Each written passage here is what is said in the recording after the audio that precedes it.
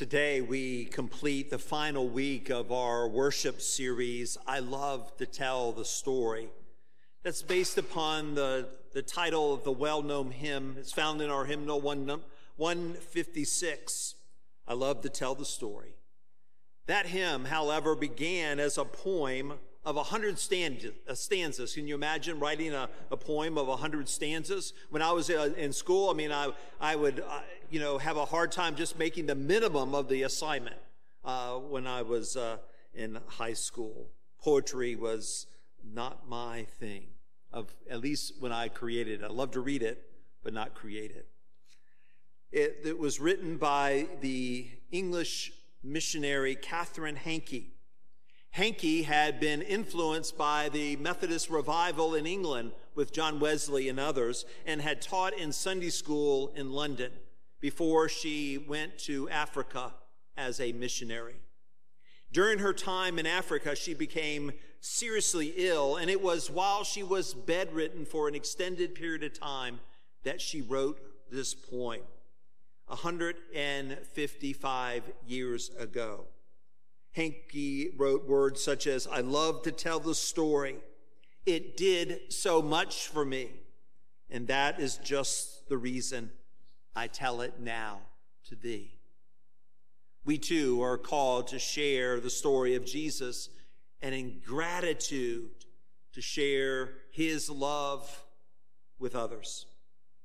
During the first week of our series, we went to Tyre with Jesus, and we met a Syrophoenician woman whose daughter was healed by Jesus. And we talked about the message of Jesus. His love and his grace is for all people, for everyone in the world. God shows no partiality. And in week number 2, Pastor Gian encouraged us to think outside the box and to examine and to discover how God is working in our lives, and to ask questions such as, what is the story of God in my life? And last week, Pastor Marg challenged us to tell our stories. You've got a story, and Pastor Marg challenged you to tell it because the world needs to hear it now more than ever. Today, we continue our series with a story in the desert. And as we prepare to read God's word, we seek God's illuminating grace. Let us pray together. Lord, open our hearts and minds by the power of your Holy Spirit, that as your scriptures are read and your word is proclaimed, we may hear with joy what you say to us today. It is in Jesus' name we pray. Amen. Our scripture lesson comes from the Gospel of Mark. In the 8th chapter, we begin at verse 1. In those days, when there was again a great crowd without anything to eat, he called his disciples and said to them, I have compassion for the crowd, because they have been with me now for 3 days and have nothing to eat. If I send them away hungry to their homes, they will faint on the way, and some of them will have come from a great distance. His disciples replied, how can one feed these people with bread here in the desert? He asked them, how many loaves do you have? They said, 7. Then he ordered the crowd to sit down on the ground, and he took the 7 loaves, and after giving thanks, he broke them and gave them to his disciples to distribute, and they distributed them to the crowd. They also had a few small fish, and after blessing them, he ordered that these too should be distributed. They ate and were filled, and they took up the broken pieces left over, 7 baskets full. Now there were about 4,000 people, and he sent them away, and immediately he got into the boat with his disciples and went to the district of Dalmanutha. The Pharisees came and began to argue with him, asking him for a sign from heaven to test him. And he sighed deeply in his spirit and said, why does this generation ask for a sign? Truly I tell you, no sign will be given to this generation. And he left them, and getting into the boat again, he went across to the other side. The word of God for the people of God. Thanks be to God. Let's talk about some numbers this morning. What numbers, you say? Well, not 1 and 2, the record of the Washington Redskins, the Washington football team, right, as they're known now, or 65 and 96, the record of the Nats.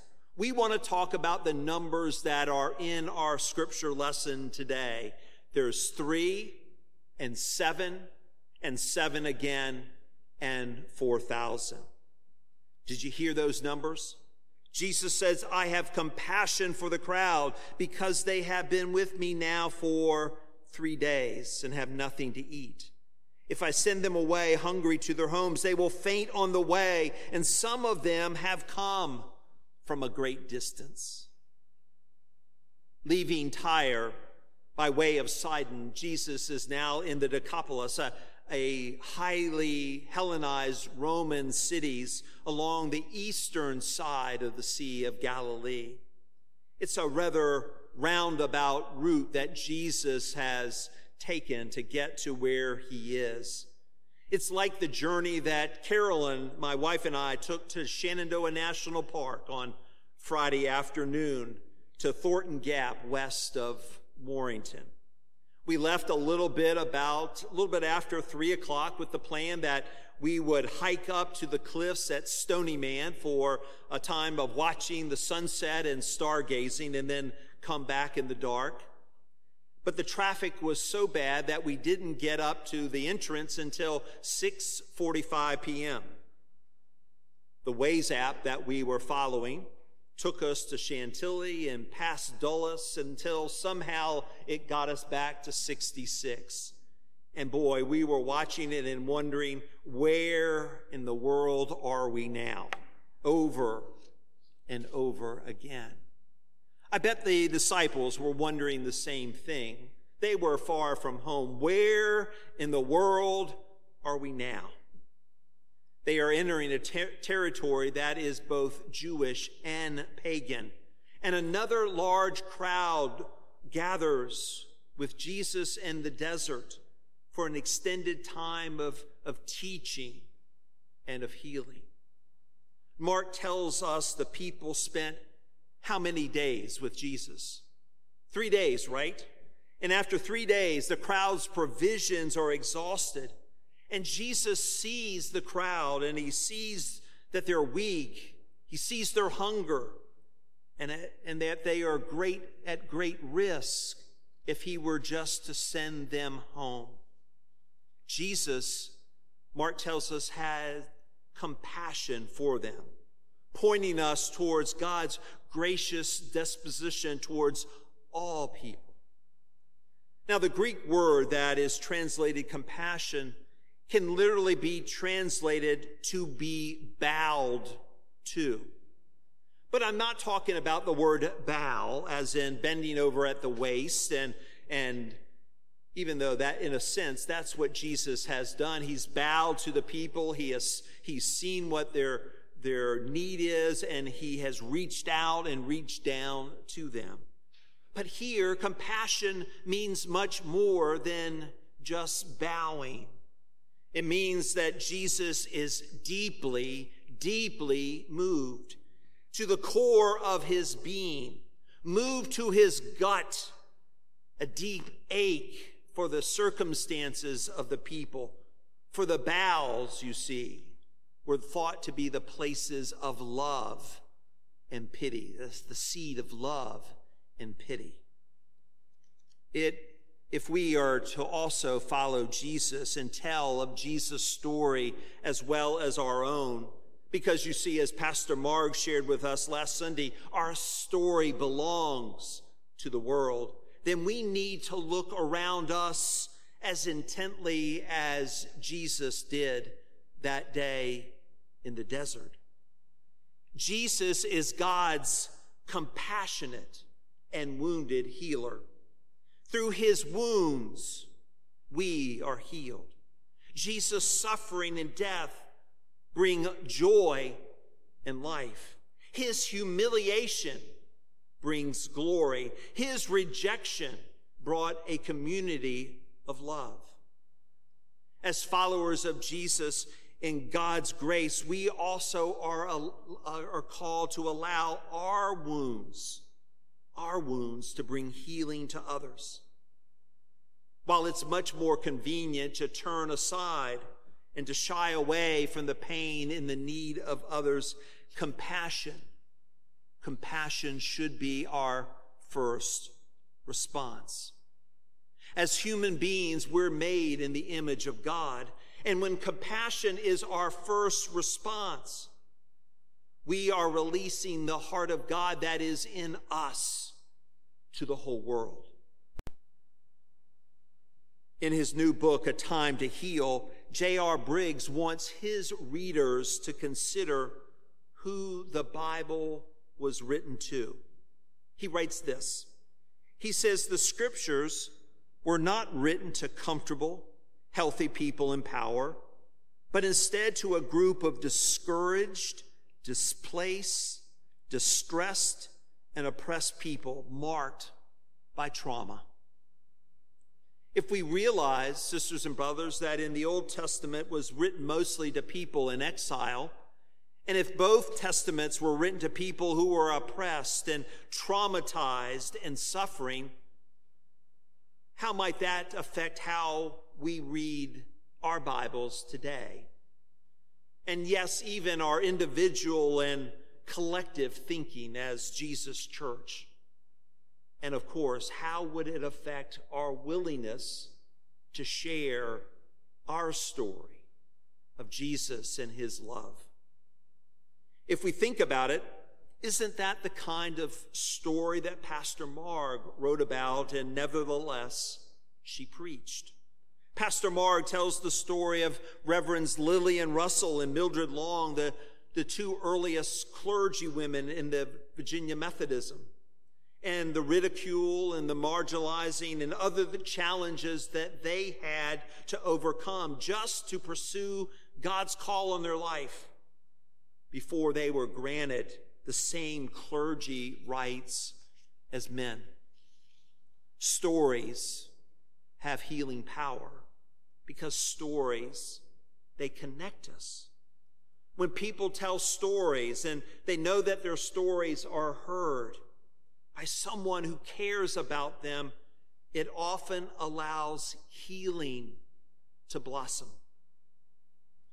In the desert, Jesus listened and he taught, and healing occurred.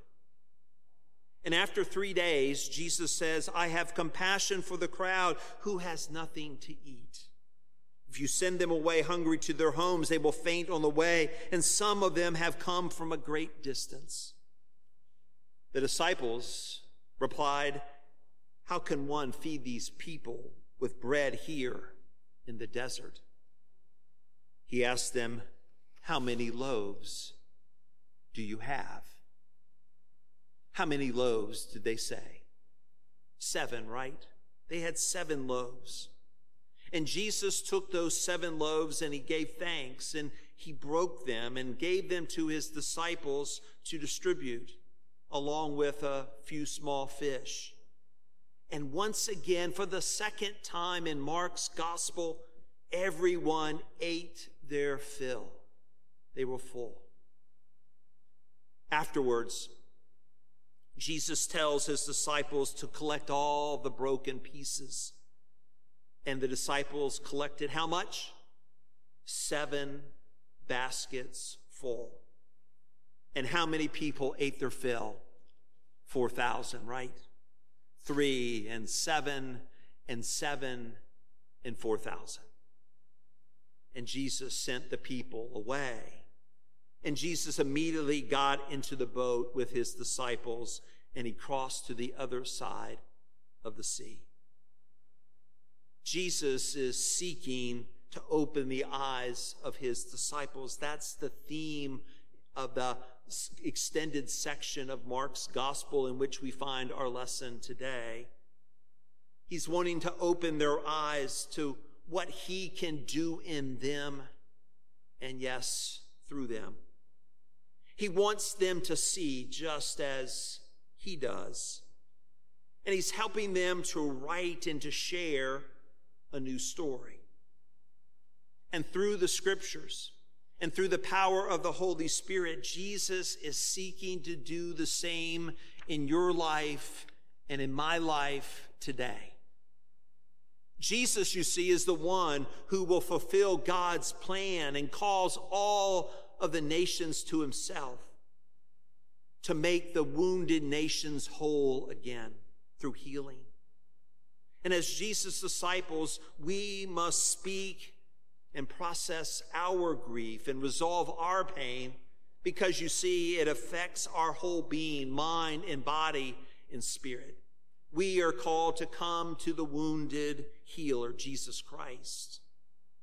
And as we follow Jesus, we must open our eyes to life events in others and in the world that leads others to feel alone and without any help or support. Because, you see, it affects their whole being too, mind and body and spirit. No one escapes being wounded.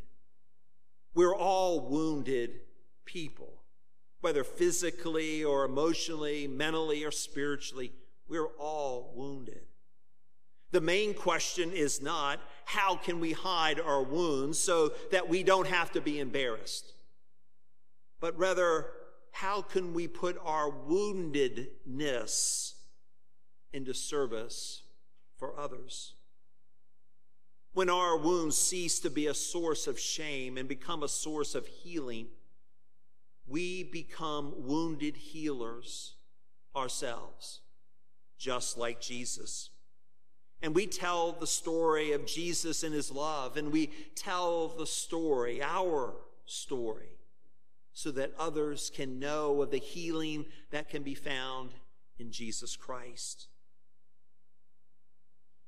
Now, how do we begin?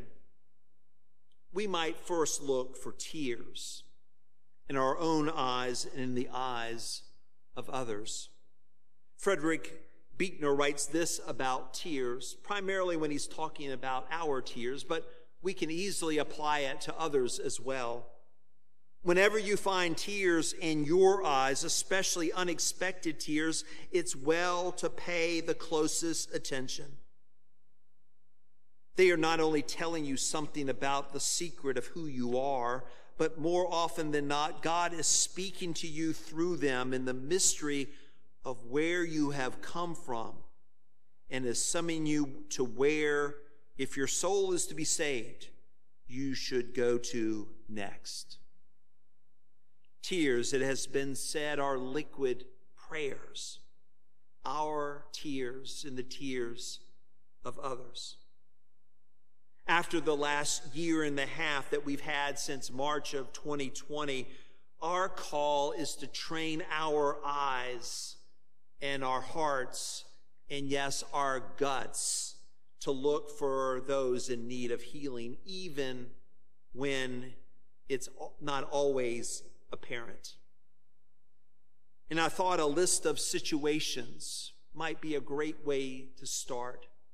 And in your bulletin, there's a list of some situations that might spark other situations as well, and ways that you and your individual relationship with others, that you might hear through prayer how you are being called to reach out, to share, and to connect with others, even if you might not see tears. This insert includes a list to review and reflect upon, and space to put names of other types of situations and the names of others that might need your heart and your gut to reach out. J.R. Briggs, warns us that if we're not careful, we can assume healing can only happen in a doctor's examination room or on a counselor's couch or when a professional writes a prescription. Now, no doubt these contacts and these spaces are so very important, significant.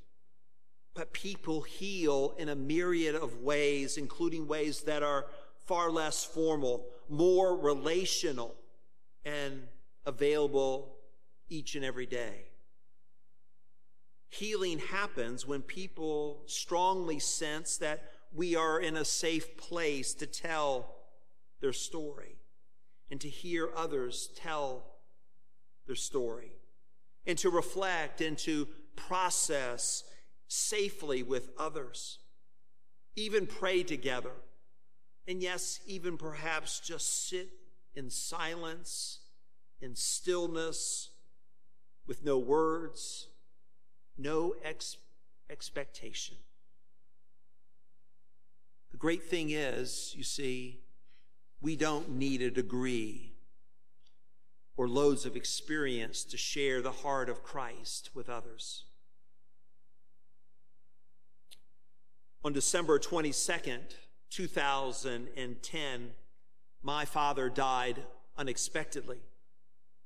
I saw him that morning in the hospital, and we had a great breakfast together. His appetite had returned, and he was doing so much better. We even talked about him being discharged in a couple of days because the doctor had hinted at that as well. And I told him that I would be returning that evening to check on him again. And then I went to the church I was serving, and I conducted a funeral service. Immediately after that funeral service, I was told by the church secretary that I needed to return to the hospital absolutely as soon as possible because my father had taken a turn for the worse. I shared my regrets with the family that I wouldn't be able to attend the reception, and then I headed towards Virginia Beach General. When I got upstairs and I turned the corner into my father's room, it was empty and spotless, as if he hadn't been there at all. I asked at the nurse's station if my father had been moved to another room, and I was shocked to learn that my father had died a couple of hours before. It was unbelievable because it seemed that he had been so very improved just hours before. Quite frankly, it was one of the saddest times of my life as I walked down and out to my car. I wanted to cry, but the tears, they wouldn't come. But let me tell you about a special kind of healing that happened 2 days later on Christmas Eve. In the midst of community and in the midst of candlelight, the hope and the love of Jesus, Emmanuel, God with us, covered me once again. And as I shared my experiences with the congregation, I shared my pain and my hurt, but I also shared the good news for the whole world and the promises that God has for us in Jesus Christ. Did all my pain go away? Of course not. But I could feel my heart being healed in the midst of that service. But that's not just about worship, it's about community, isn't it? Community, about one another. I love to tell the story. It did so much for me. And that is just the reason I tell it now to thee.